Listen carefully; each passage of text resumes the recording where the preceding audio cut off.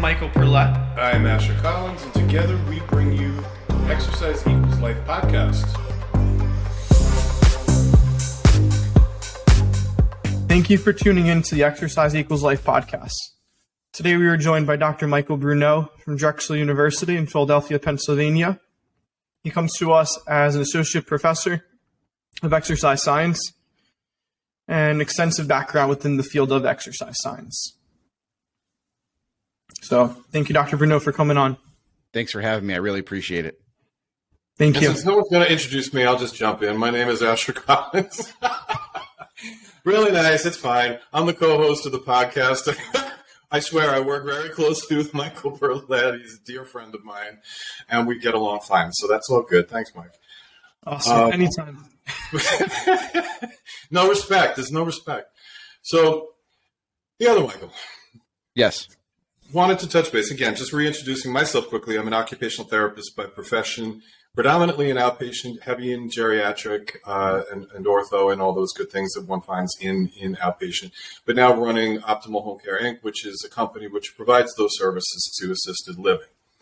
When I read your bio, Yes. I lit up like a bulb when I hit the paragraph that said your research interests includes the use of physical activity and exercise as a non-pharmacological lifestyle therapy. It's the last thing I'm going to read off the page because I am, and so is Michael Perlett, so intensely convinced.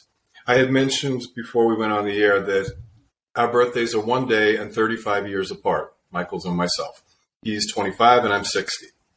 And yet we train 4 or 5 days a week, side by side, virtually doing identical things and identical weights. Although I admit his movements are a little prettier than mine, but we get it done. Anyway, the point is that the fun thing about having an intergenerational friendship is that you see the end point, if you will, not exactly the end point, I hope, but you see the end product of a lifetime of living as he is now. So if you start at 25, here you are at 60, and the quality of life is optimized, health is optimized, and I will volunteer, I am on no meds whatsoever. That's great. Yeah. So when I looked at your research, again, I'm a child, that goosebump. I'm like, yes, that's the whole point. 1, don't get sick to begin with. 2, if it's happened, okay, what do we do to keep the pharmacology down and your health optimized, and the use of physical activity? Absolutely. Now, just as a response, first, thanks for reading the profile and having an interest in some of the work that I do. Okay. I'll tell you this, when it comes to how I got into this game, I had the pleasure of working with the senior editor of ACSM's Guidelines for Exercise Testing and Prescription a couple editions ago now, but Linda Pescatello, she's at UConn. And Okay. Linda is all about exercise prescription, right? So not a one-size-fits-all approach, but like if somebody is living with diabetes, what's sort of the sweet science of how we design the frequency, the intensity, time, type, volume, progression, so that way that person's chronic condition can still be managed, but for example, we can increase the amount of glucose sensitivity that's uptaken by the cell and better control the person's blood glucose level on an absolute basis, right? A lot of Linda's work is really in blood pressure. Mm-hmm. So I really got interested both from a personal endeavor because I've struggled. My weight's been up and down. I played football in high school and college. And so my weight's been as low as 185. It's been as high as 280 in college. So, so it's had to fluctuate sometimes based off the positions that I was playing. But I really always thought that if people just control their variables, and you're not going to be able to you're not going to be perfect with regards to exercise every day. You're not going to be able to be perfect with your nutrition every day. But if we can make one decision of just choosing to exercise, right? Mm-hmm. It really is a panacea that solves a lot of other problems, from things like lowering anxiety and experiences that people may have with depression, to controlling blood pressure, to controlling weight, to improving insulin sensitivity, to improving energy. And so I really see some of the side effects that certain medications have on people. Mm-hmm. And exercise is really one thing, that it's the one decision. If we just make that one choice, we can really improve all components of wellness, not just physical, but intellectual, psychological, spiritual, emotional. And so to me, I was really interested in working with clinical populations that have chronic disease to see if the lifestyle therapies could be effective at preventing, treating, and perhaps controlling blood pressure regulation, and body weight status and insulin sensitivity and those types of metrics. Yeah, Dr. Bruneau, if you could just tap into what glucose sensitivity means and what that means for the average person, right? Because we're exercise scientists, physiologists, we understand that, but for the person listening, I mean, the importance of that. Yeah, so the reason why like insulin sensitivity in being able to uptake glucose that we consume, broken down in the mouth and then the gut via food into macronutrients that becomes carbohydrate, the body can store that carbohydrate in two locations, right? Can either store it principally in other locations too, but predominantly the liver and the muscle. And it's actually packed, greater pack for the punch in the liver, but on an absolute basis, you actually store more total glycogen in your muscles, right? Because you have way more muscle tissue than you do for liver tissue. But if you were just to take a sort of subsection of your, if you were to take a subsection of your muscle that's relevant to your liver size, you would have more in the liver tissue than you would in the muscle at a cross-sectional pound for pound basis. Mm-hmm. So when people experience things like insulin sensitivity, really what's happening is there's a larger amount of blood glucose that's passing through the person's cardiovascular system.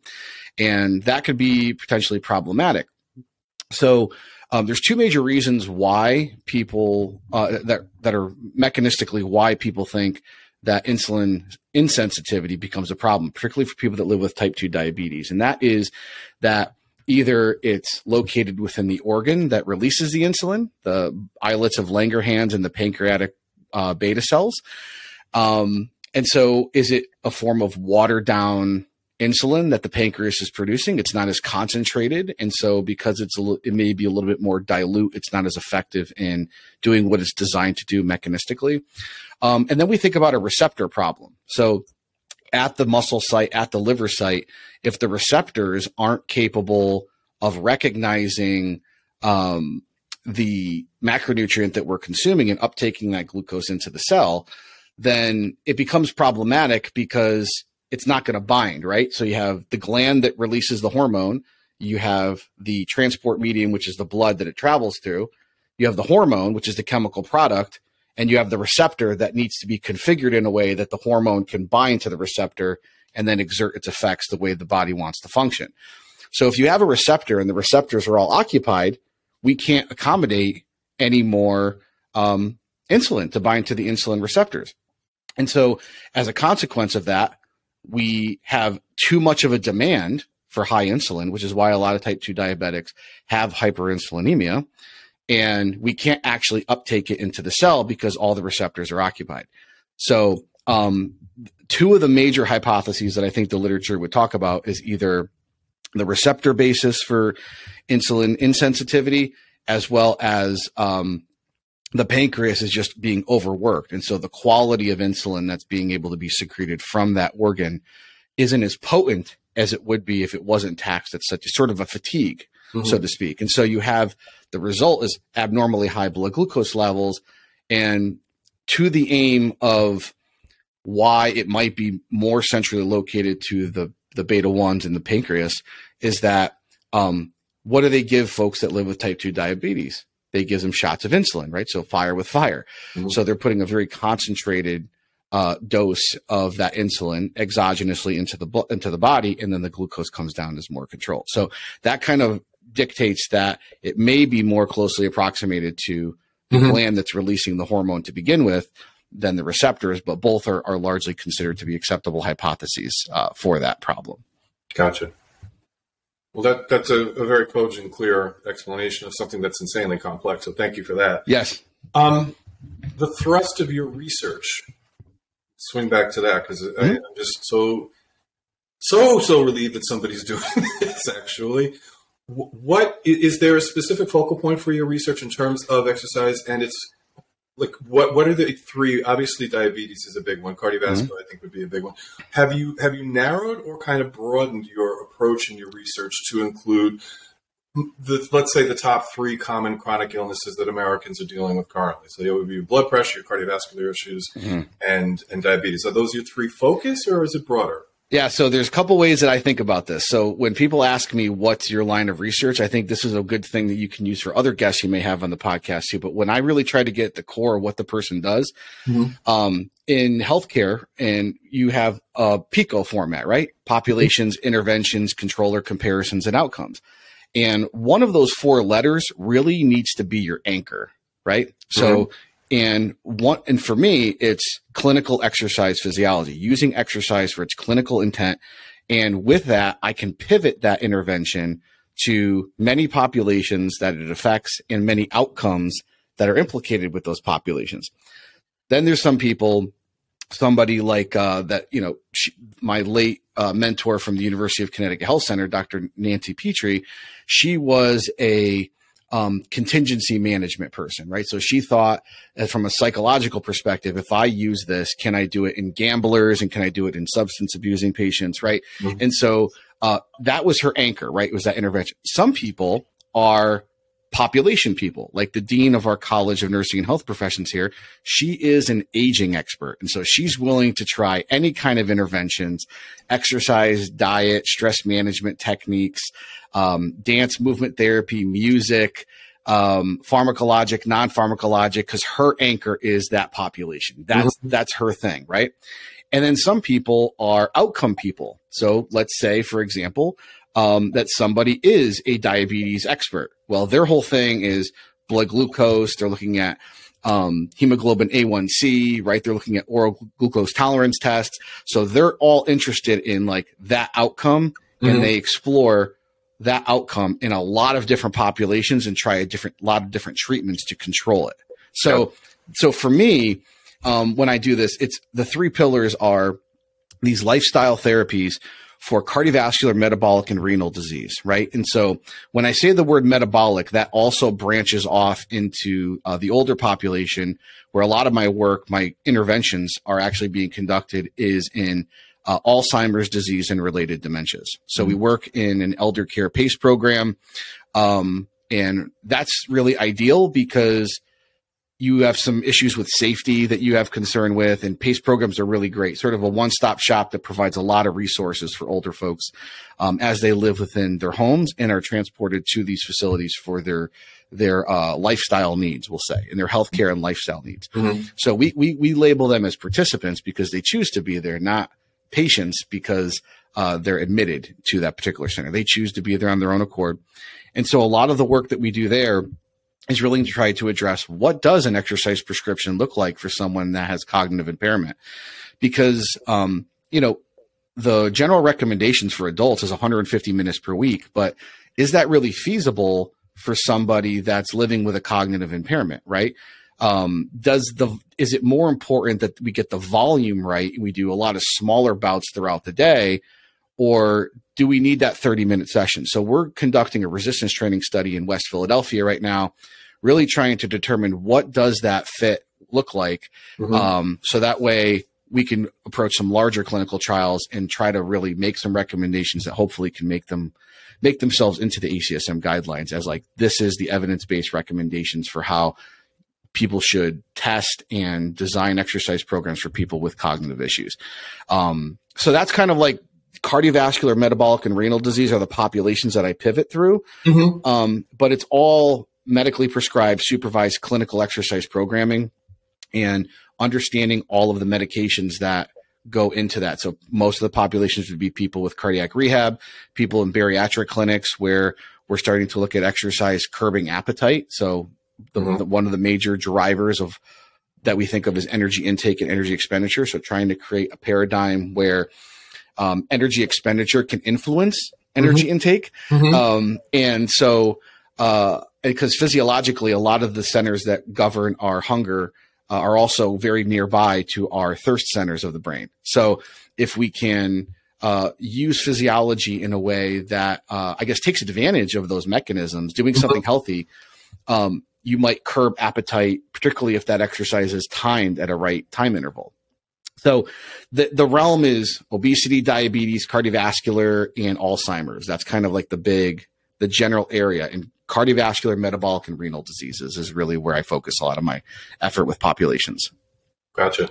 That's quite impressive. It is, but the thing that I find incredibly cool about it, and how's that for eloquent? But the thing I find incredibly cool about it is that while you have a focus, and that makes sense and you should, you also have a more macro view of there's applications across all conditions. And, as an occupational therapist and obviously working with a heavy geriatric population, a large portion of them are well into their 80s and have cognitive issues. And I love the fact that you touched on the safety issue of, like, how do you bring an exercise prescription to somebody who has no inherent sense of self-safety? Right. That is the greatest challenge in that population. How do you keep them safe while keeping them active and moving and enjoying life and having a good quality of life? This was one of the major challenges we faced during the pandemic. And I know we're still in the pandemic, but this is sort of some of the major challenges. We were in the heart of it before there was vaccine development. And that was that, we were running this trial in West Philadelphia face to face. And then, we're talking about a very vulnerable population. It stopped overnight. Right. And so we tried to convert it to an online form. We could do an exercise class and, things like access, safety. Is somebody else in the home to help them? Yep. We were doing mostly TheraBand work. So being able to, someone that can help them position and do the exercises appropriately, making sure that we have their attention. From a safety perspective, there is small, but especially in this population, as people get a little bit older, there's challenges for like balance and neuromotor ability. So you worry about if they stand up and fall down, they can't, we're not there. We don't have their address. So it became something where we were concerned and the logistics were getting very difficult. And equally to that is I was very surprised to see that from a healthcare equity perspective, the folks that we serve face to face, a lot of them didn't have reliable internet access, or they didn't have an iPhone or an iPad that they could just log in and exercise with. We took that for granted. And those were some learning pains that I needed to really figure out and learn on the fly during COVID. And fortunately, the condition in the status of the pandemic improved about last February or March, and we were able to go back about a year ago. So we've been about a year running now where we still go back and we're face to face, and we can provide the program to the participants as we originally intended. So we tried to circumvent it, and then we ran into issues that are important considerations when designing these programs for folks. Yeah, no, you're pretty good. This is part of research you're currently doing? Yes. Or we're doing and continuing to do?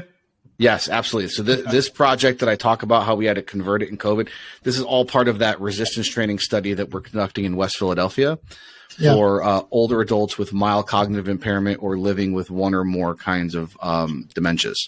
So Alzheimer's disease, vascular dementia, et cetera. So did you finally kind of, in a sense, because of that safety issue, which is so tremendous and almost unconquerable from a remote standpoint, did you kind of come to a halt? Because a lot of us came to a halt, truthfully, during we looked really hard at my practice in telehealth, and I ultimately opted out. I'm like, I can't guarantee anybody's safety if I'm not with them. Yeah, Drexel University has their own protocols, and then Mercy Life has their own protocols. So some of the challenges of working with community partnerships is the institution, from a college and student perspective and faculty standpoint as an employee, they've got things that they have to protect.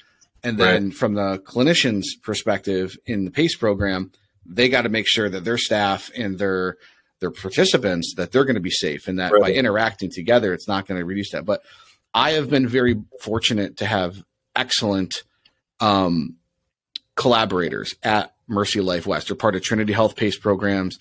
And the director of research, who oversees all the research studies in the whole country, is somebody that became a very good personal friend to me throughout this process. So she understands the importance of what we're doing. They didn't have regular exercise programming, whether it's a study or otherwise, in their facility. And it was important to find a way to work together and make it happen some way. So we did have to stop from 2020 until the fall of 2020. Basically, they were starting to bring a couple participants in, 3 to 5 at a time. And so we were really just starting to get back into the swing of things, right? Like, how do we design exercise programs where we're double masked, and, vaccines were sort of not quite there yet. Right.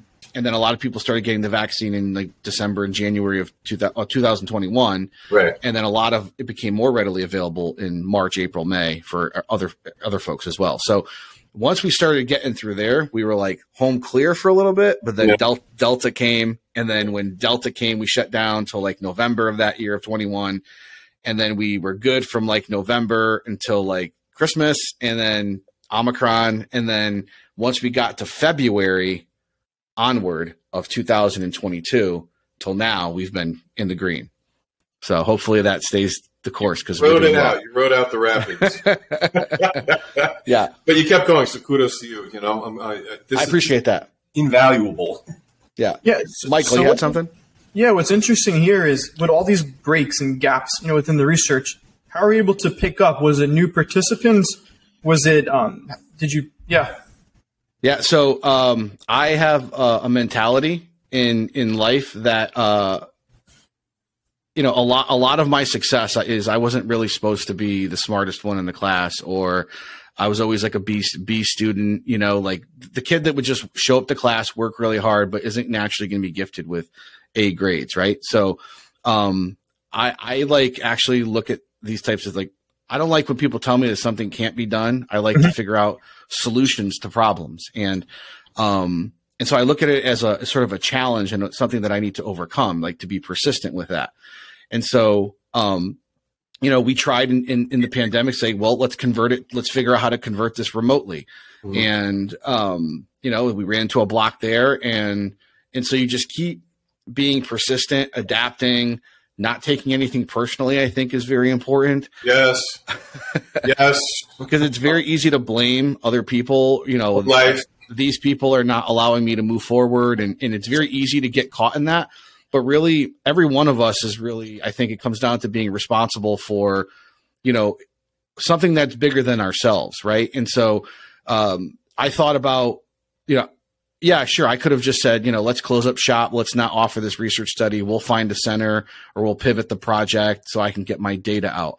But I chose to go the circuitous route because the people that we did have in the study, it meant more to them, right?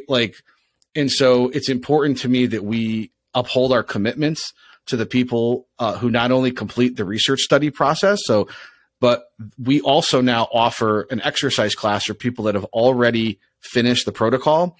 And it's a separate class, but it's for people that we continue to provide that service to as a thank you for Mercy for not dropping us during the COVID pandemic. So it's not like done as a form of an exchange. It's a way of giving back to the larger community that becomes part of the programming that they can offer, and it attracts more people to their center. That is so nice, and it's quite commendable, right? I think that business mindset that you have, that continuing growth mentality, is kind of what ultimately brought us together, right, at the Mid-Atlantic Regional Conference, American College of Sports Medicine, this past November. Yeah, absolutely. I think it's where it's kind of came from. Not kind of, definitely did. Yeah, to a certain degree, how you do one thing is how you do everything, and how you approach everything in your life, right? So, in terms of that, like very much like yourself, I was a business-minded undergraduate student at the time. I worked at Bally Total Fitness, very sales-heavy type of organization, corporate culture. Progressed to the level of assistant club manager and sales manager, and then for a while ran a couple of the clubs in Connecticut, all while I was an undergrad. And so I've always appreciated it. I've studied business as well. And, it's kind of this concept between financial mindset and mission mindset is sort of the challenge that I think we face in a lot of nonprofits, right? Is with a little bit of, I would add, Michael, onto that. Yes and yes. And yet the thing that the fuel in my brain is actually altruism. For sure. You know what I mean? Like when I had to reinvent this final time, I thought, I'm reasonably smart like you.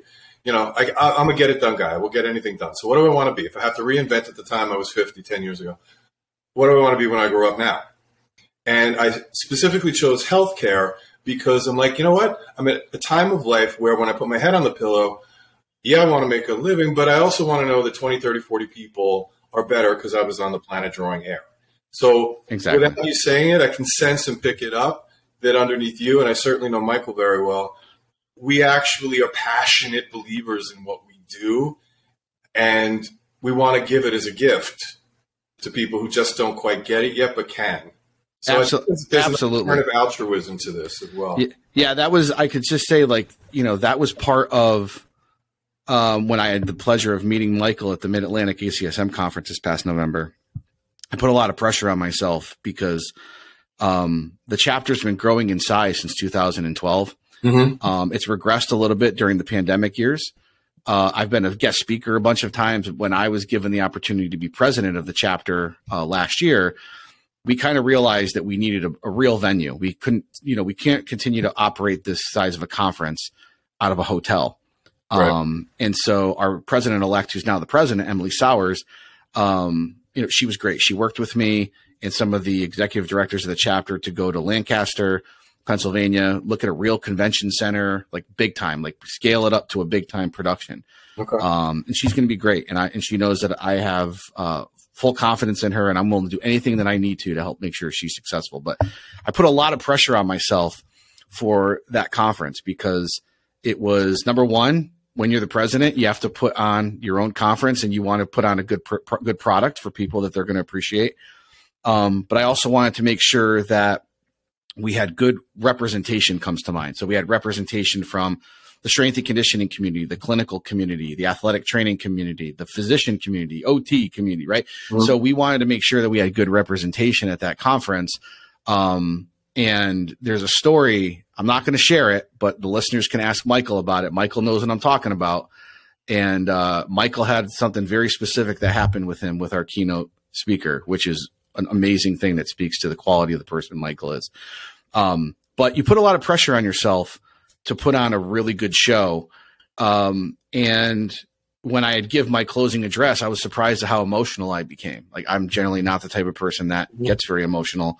But as I was reading and becoming appreciative of the enormity of the work and what we were doing, you realize, again, it's bigger than yourself. Sure, it's a great personal accomplishment, but it wouldn't be possible without all of these speakers agreeing to come in and do me the favor to speak. And it really takes a team effort. So every person on the executive board, Michael was not even on the executive board, but he was coming and helping me put up posters outside of the rooms and he's a worker. Anything that I needed, and it was really wonderful to see. And when he had asked me to be a guest on the podcast, we've talked a little bit about career stuff with Michael. But yeah, I was happy to join and talk to you folks about anything, whether it's more about service or research. So it's been an honor so far. Yeah, no, it's very, very nice of you to even mention that, right? Just something I wanted to go even really unseen. I didn't even anticipate you to find out about that. Yeah. But I can still picture your closing address to the audience, right? It was quite emotional for sure. Yeah, and it's not something that's typically done. It's not really person lunch. It was an in-person lunch. No. I'm saying, is this Michael where you bought a certain person? Yes. Breakfast or lunch? Yes. There was some food involved. There was some food involved. There was some food involved. Well, with Michael, there's always some food involved. I think the three of us can say that that's a commonality we all share. Yes. Yes. Most definitely. Yes. 100%. Food sociable, you could say. Yeah. Anyway, most definitely. So without plugging the next conference, are there dates for that yet? I believe so. Let me just double check the dates. I believe it's the 3rd and the 4th of November in Lancaster County Convention Center. So you guys have a home now, an actual permanent home. Well, 3-year contract. So that way, because it's quite expensive to go to these newer venues with bigger scale and more staff for food services and so forth. But you'll see, it's a great facility. It's really gonna the production quality. Like I wanted the conference that, of course, I was responsible for organizing to be as good as it can be.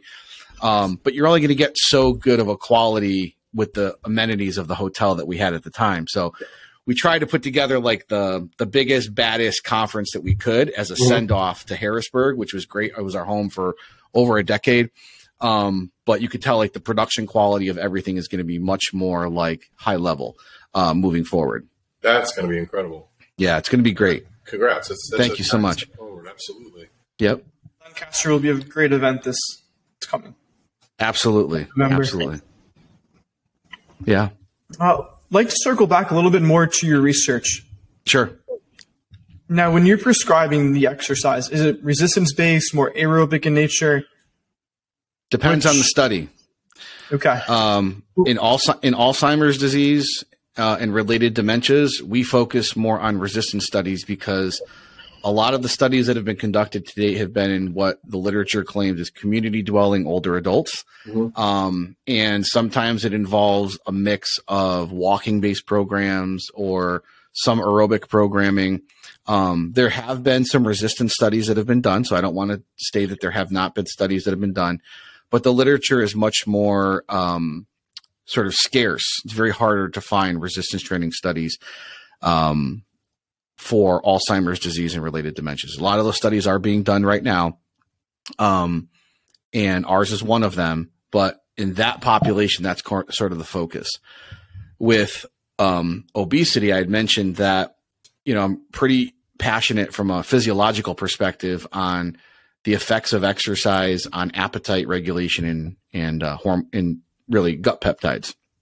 So, part of my dissertation work, which we have moved forward into publication, is really looking at the effects of different exercise intensities. So we went with ACSM guidelines of what they consider to be light, moderate, and vigorous intensity. And we standardized a 40-minute workout. So basically 5 minutes of warm up, 5 minutes of cool down, and a 30-minute conditioning bout. And the only thing that was different from the independent variables perspective was the exercise intensity, right? So we knew that if we exercised somebody between, let's say, 30 and 39% heart rate reserve, and then somebody between 40 and 60% heart rate reserve, and then somebody between 60 and above, that you would have that light, moderate, and vigorous intensity. And what we found was that regardless of body weight status, so effectively this trial included both what the World Health Organization labels normal weight, so people that have a BMI between 18 and 24.9, and obese, so people that have BMI over 30, that we were looking at these two sort of divergent groups with respect to body weight classification, and to determine if the gut peptides respond similarly or differently to those populations. So there's a hormone in the gut called ghrelin. You might have heard of it, right?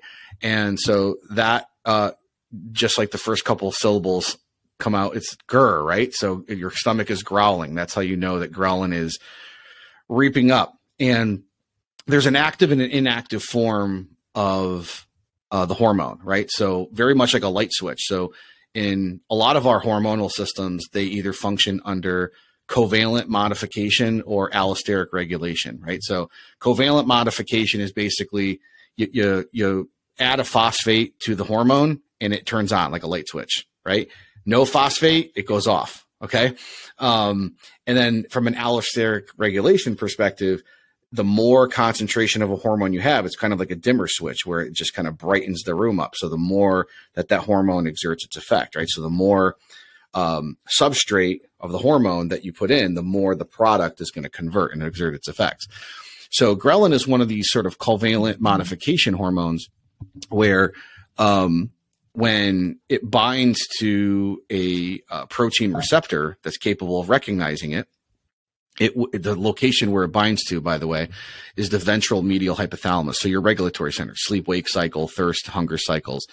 So when you release ghrelin from the gut, specifically the submucosa of the gastric fundus portion of your stomach, gets in the blood, gets up to the brain, crosses the blood-brain barrier, and binds to this receptor, it turns the hormone on and activates it, right? And that sends a sensation that we're hungry. It's time to eat. So the enzyme that is really responsible for providing the mechanism for the phosphorylation of that GOAT, that ghrelin hormone on, is something called ghrelin oacyl transferase, or GOAT, right? And that's not greatest of all time. So it's called GOAT. And so it too is co-secreted from the submucosa of the gastric fundus. And that's what provides the enzyme, which allows the biological reaction to become phosphorylated. So that's really important. So we explored how this enzyme in the ghrelin concentrations change pre to post exercise in normal weight and obese adults. Again, those are World Health Organization classifications, not my own. And we were looking to see the magnitude of the change pre to post exercise and pre to post control. And what we found is that regardless of your body weight status, that exercise curbs your appetite acutely. So, and it didn't matter if you were, a overweight or obese classification person, or if you were a normal weight person, that you were less hungry after compared to before almost all the time. So it was most pronounced also in the vigorous group. So if you do 60% or more of your heart rate reserve, you will have more of a pronounced effect in your hunger expression. And that was apparent both from perceived hunger. So we gave people a hunger scale. How hungry are you on a scale of 0 to 16? And it also aligned up with the enzymes and the hormones as well. So now to follow up on that project, we're saying, okay, well, can we do something like a high intensity interval training study in overweight and obese college students? And can we truncate the time instead of 40 minutes? Can we truncate the time down to 20 and get a similar type of effect? So that was another long-winded one, but that's kind of like, you got to hear the whole story sometimes to understand the context. No, you absolutely have to, right? Most people don't understand quite enough. And you come in here with a wealth of knowledge to explain that. But I do like how it does have this positive effect on the total system, right? Yeah, absolutely. Speaking just anecdotally, I've used that exercise specifically I'm going to do it today. I had a very nice night last night with, Michael will know this, there may have been some biscottis involved. You give it back in the gym, and I want to touch more, because you alluded to it earlier, on the emotional regulatory factor that comes with the use of exercise, the esteem, the release. As long as we're in hormones, let's talk about the dopamines, all the feel-good hormones that come from that, the psychological win that you went in there and you did something for you. Yes. You take that win out into the very much more complicated exterior world that we all have to navigate. I think the big picture here is that there are clear indicators that there is a physical, psychological, emotional, spiritual response to regular exercise that is a straight shot to a better life, a better quality of life. Whatever the baseline is, whatever your baseline is, it will be better if you participate in this regularly.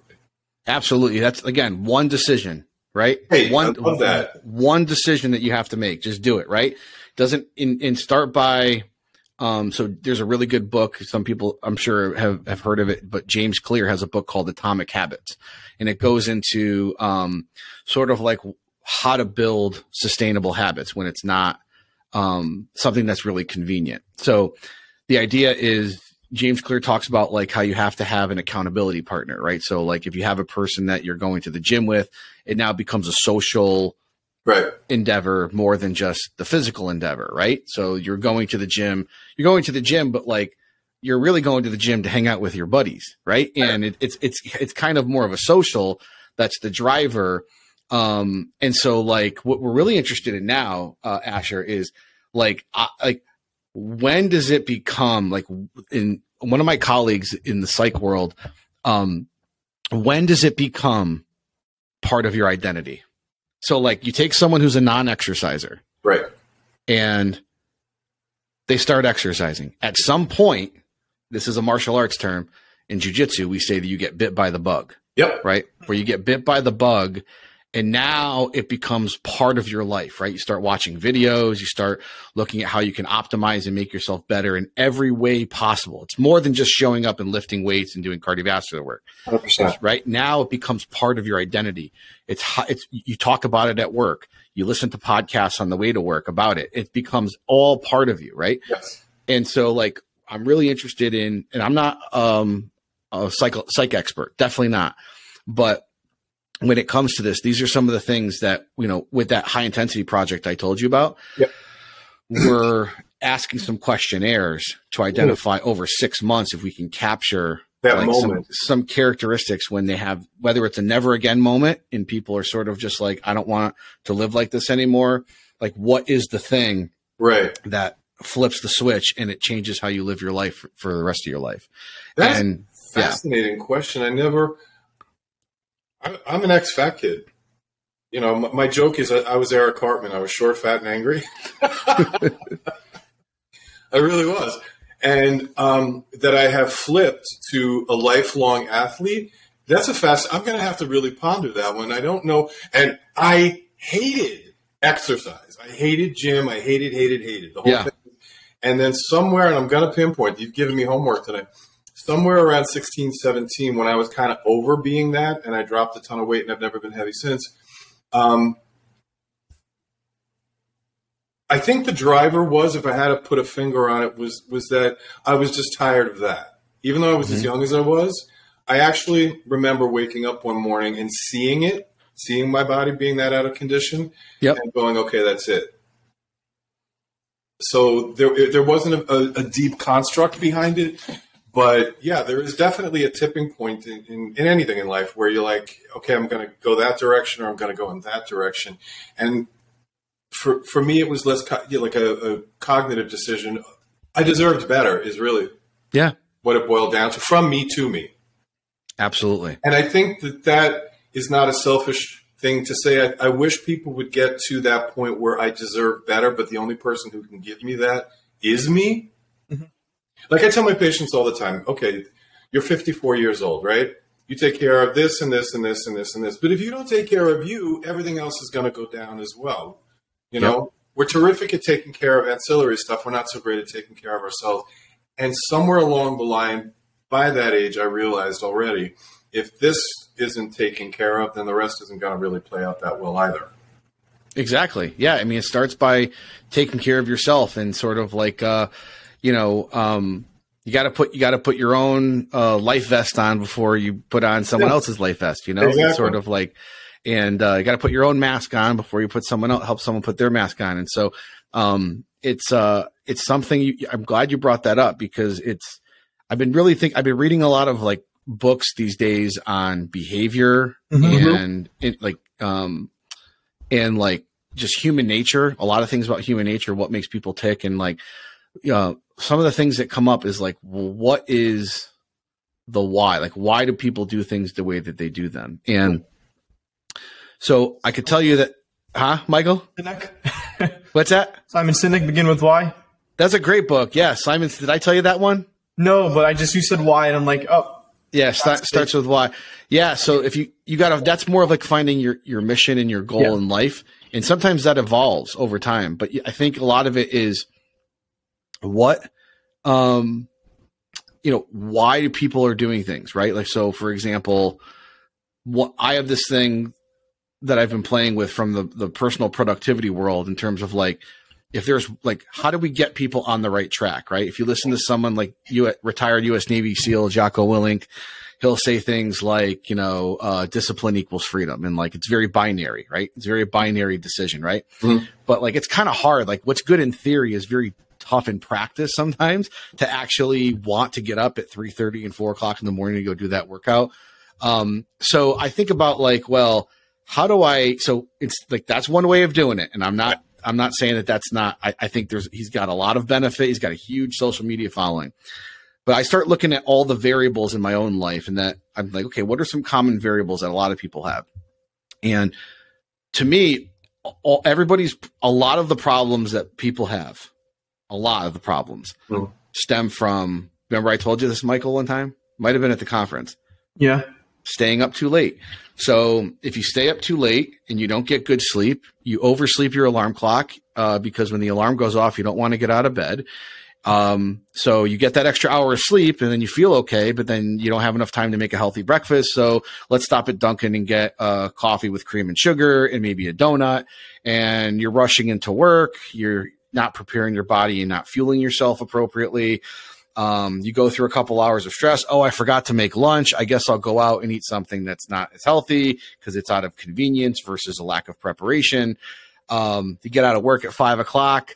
You go home, you got to make some dinner, right? After that, do I really want to go to the gym now? You don't have as much energy. Oh, I haven't had a chance to catch up on some stuff. I really ought to do that laundry. And by the time you sit down, it's like 9 or 10 o'clock at night. I deserve to watch TV after a long day. And then you stay up till 1, 2 in the morning. And that's how it all started to begin with. And so if you can just prioritize, I think if you prioritize sleep, your mental clarity will be a lot better. Yes. And you'll be able to make better decisions because you'll have the time to wake up early. And it just seems to for me, I found it really helps me get on track. And like, I'm in a very good headspace where I could be effective for, 9 to 12 hours a day and have really, really productive work, where if I didn't do that, like there's some days where I could get 3 or 4 days of work done in one day because I've just figured out how to get it done right. And then there's other days where I'm not being efficient, where it's like nothing's really getting done and I don't have any, I'm like, why am I so tired?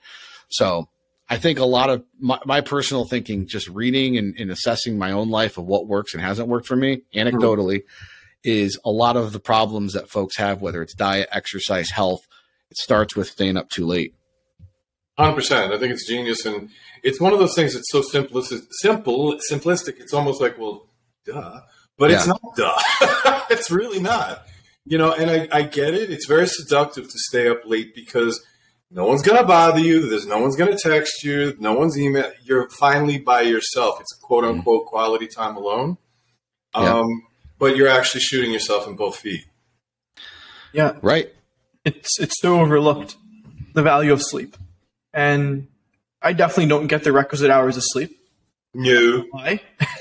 Being in the health and fitness industry, it's tough to promote something you don't do. But if it's the only unhealthy thing I do, actually, Well, I'll throw this out there as a lifeline, Michael. You're in a crunch period, which happens in life, my son, and crunch periods come and go, and you're leveling up and you're doing what you got to do to get through it, but it is not your inherent lifestyle. And those are two different things. Yeah.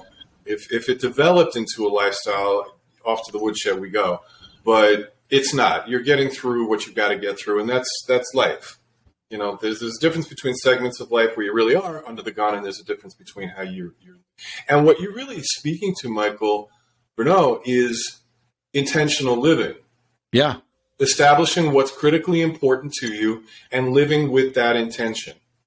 And being okay that you're going to miss some stuff, and as long as you're living your life. Yes. That's what I tell a lot of my students. As long as you're living your life to nobody else's standards, it doesn't matter what your parents think. Like I don't have any children, but my brother has children. Like my friends have children. It doesn't matter what anybody else thinks, because this is your life, and you don't want to necessarily think like you don't want to be doing things to appease other people. And then you're not happy because you're trying to live up to the life that the Joneses tell you that you have to live in. It's like your life. That's the beautiful thing. I'm going to steal a line from Matthew McConaughey. You get to write your own story, and you get to be your own hero of your story. Correct. So it's really up to you on shooting for the stars, right? And then asking yourself, okay, like, how do I move forward and positively live that lifestyle? So what I get to a lot of times, and this is a question that like students who maybe don't get into the PT school, or, things don't go as well in life for them. And they sit down and they say, where do I go from here? And I'm like, well, what have you been doing to set yourself up for that life.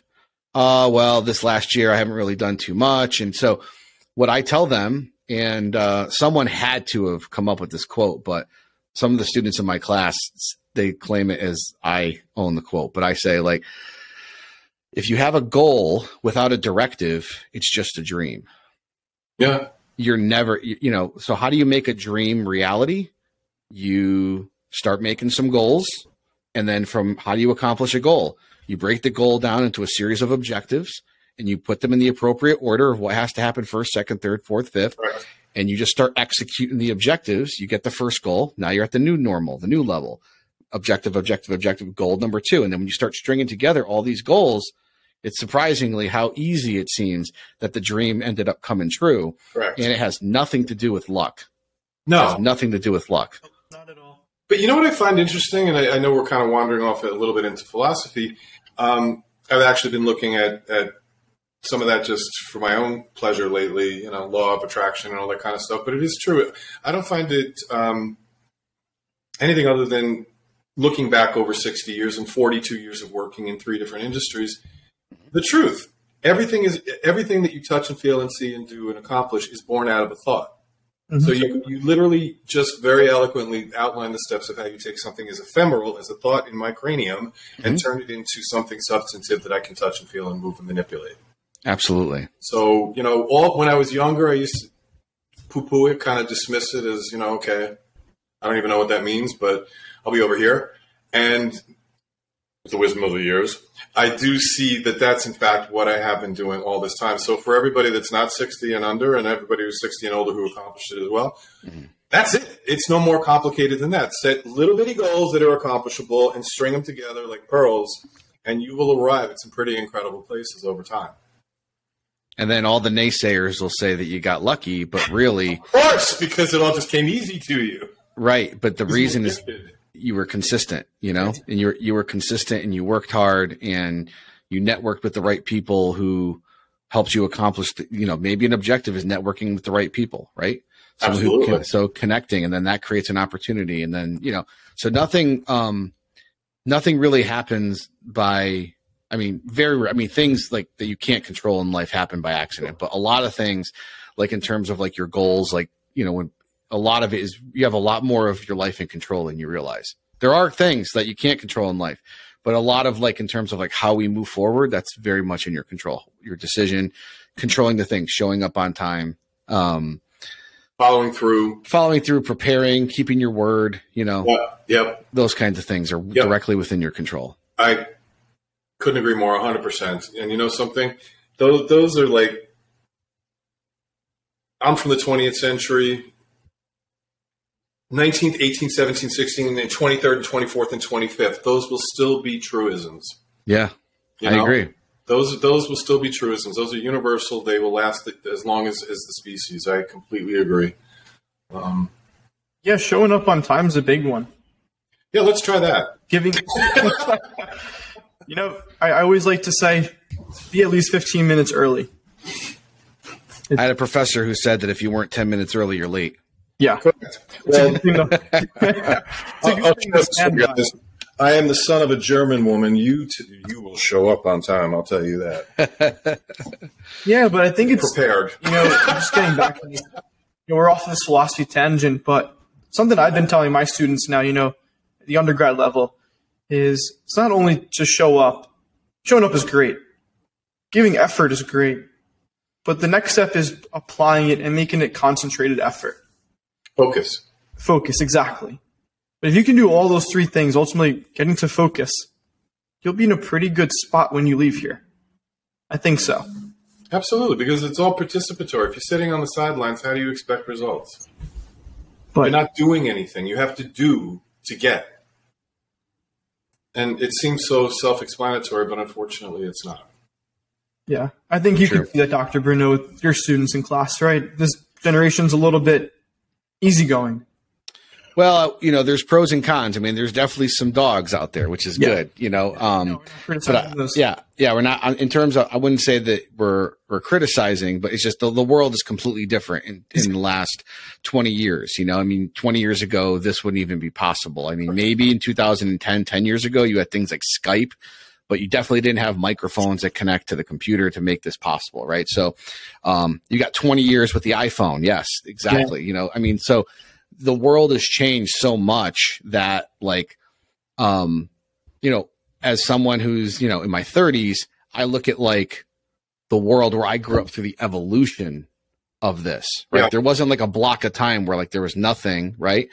And then like I grew up as a kid in like the 1990s and their late 80s, 90s. So like American Online, nobody had fast internet because it was too expensive. And then American Online, AOL Instant Messenger went away, and then into the Facebook, and then everybody's got fast internet, and then YouTube. And then so you start seeing how like the world has just changed around us. Like, so where I'll tell you this about what I definitely notice about this generation is they understand their value, which is good, right? They understand their value. They understand the importance of standing up for themselves more in terms of like, they're not just going to close their mouth, go to class, put their head down, work hard and do the same thing over and over and over again for a whole career. Hard work is definitely something that I think sometimes unfairly gets labeled on the newer generation of students. They're smarter. They're more efficient because they know how to use these tools intuitively. Right. Yeah. And they understand cost benefit analysis of what's worth and not worth their time. And that's something that I think that for years, there was times where I was extremely inefficient trying to figure out stuff like, like I couldn't even like cook dinner and throw a load of laundry in at the same time.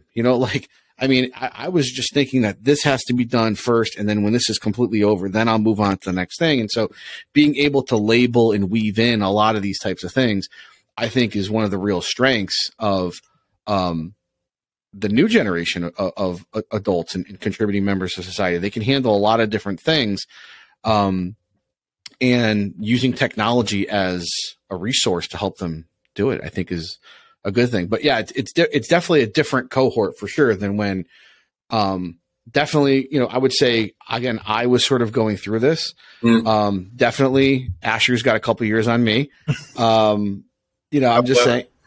just a couple, but in terms of like the world was different from when you were in high school to when I went in high school, and then to even when Michael went into high school. The world that I was born into, and I mean, I was a kid in the 60s. I went to kindergarten in 67. I graduated high school in 80.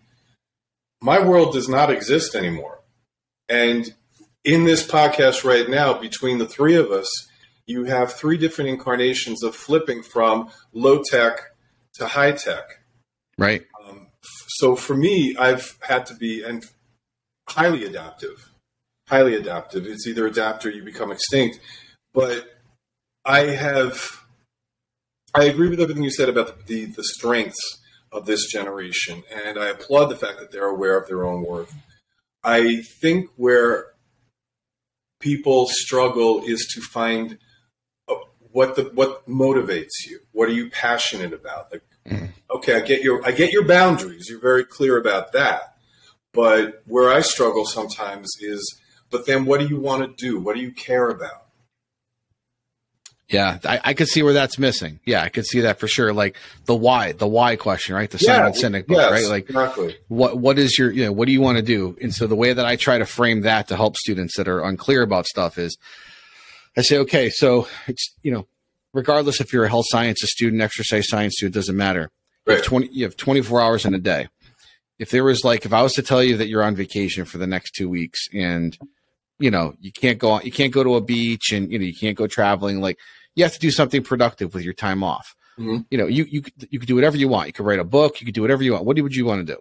And then when they start asking those types of questions, you start figuring out what skills they have, finding out about their interests, and then how do we connect your skills with what you're interested in to produce a product that the market will value at a particular, and that becomes a career. And then that sort of like gets them on the right track sometimes. I agree with you. I spend a lot of time on that type of stuff. Michael, that's the conversation we've had over the last 5 years. Yeah. If you go back to our roots, I always saw, when Michael and I met, he was 20. And I just saw like packed potential. And he doesn't remember this, but I do. Our very first conversations where he was sort of like fishing around. He had his associate's degree from RCC and all this. And I'm like, well, you love this. We were in the gym. This is a career waiting to happen. There's some aspect of this. And here we are 5 years later. And, he's a baby genius on his way to some gorgeous career here. So I completely agree with your steps. Find out what you care about. Find a way to make a career and find the market value of it. Yeah. And then you're passionately invested in what you do. And that's a great life. Yeah. And also make sure that you have some stakes involved with it, because if you don't have any stakes or something to lose, you won't have anything to fight for, because nobody's watching. Nobody's going to hold you against if you don't meet your goal. Right. So for example, Tim Ferriss talks a lot about this in his books. Like, he wants to go on. He realized the realities that he's not going to be able to spend forever with his parents. His parents' own mortality are going to die at some point. Like, all of us will die at one point. And so when he starts looking at life expectancy and starts winding the clock back and starts figuring out how many times he visits his parents a year, he's much more willing to just cough the money up and put a down payment on a vacation to go on vacation with his parents, as opposed to, oh, we'll go on vacation next year, mom and dad. Right. And so it becomes sort of this thing where, like, it becomes a very real number that you're going to have a limited number of opportunities to meet with these folks that you care about. And so skin in the game is sort of what it's called, right? Yeah. Is you have to have something that is going to keep you coming back and make you fight for it. And aside from just passion, because if you just have passion and it's like not tied to a tangible goal that can be converted into something of real accomplishment and value, someone could take far longer to reach it than it should be. So, something is like, okay, 5 years to accomplish this goal. You could have accomplished it in 18 months if you really committed to it. Focus. Yeah, exactly. Yeah. Here, it's back again. Focus. Anyhow. What would you like to leave the audience behind? Couple key takeaways. Yeah, I think, for me, both as a researcher, as someone who teaches courses in exercise physiology, serves as program director for the exercise science program here at Drexel, I think, and then talking about some of the life lessons about how to find your goal, how to find your why. To me, I live my life under 3 pillars. I said this in my Mark ACSM speech. I advocated it in my promotion packet when I went up from an assistant professor to associate professor. And it's something that I put into my ACSM fellowship application, which is really, to me, the common thread that really integrates everything that I've become. And so whether you're a student of exercise science, somebody that is maybe looking to change careers, is 3 things: mentorship, whether it's peer mentorship or senior mentorship; engagement, right? Put yourself out there and try, work hard, do something for others, and self-awareness. Don't fake. I mean, you can fake it till you make it, but that gets you only so far. Being honest with yourself about what your real limitations are and what you need to work on. Find a mentor who is good at that thing that you're not good at. Let them coach you, let them mentor you, and then engage. And over time, if you consistently do that, you will be on the right track. And I could tell you that for me, as somebody that switched my major 3 and 4 times as an undergrad till I finally found exercise physiology is what I wanted to do, and then I doubled up in business. I said this in my speech, it was somebody that cared about me at the time more than I actually cared about myself. It was an undergraduate advisor. He's been on my podcast before, Dr. Sean Walsh. And he saw the potential, very much how Asher saw the potential in you, Michael. And he mentored me, gave me a wake-up call in terms of what I could be versus what I was, encouraged me to come to the New England ACSM conference. I engaged. I've made connections with people who are on the executive board. That gave me opportunities to go to graduate school. So those three things, finding a good mentor. And a mentor doesn't mean that you're not mentally strong. It means they have experience in something that you don't have, and they're investing in you as a person. Engagement and self-awareness. And that continual thread and cycle to me has really been the common thread of how I've gotten to where I am today and where I'm going for the future. Well, thank you, Dr. Bruneau. It was a pleasure discussing today with you. Yeah, this has been great. Thank you so much.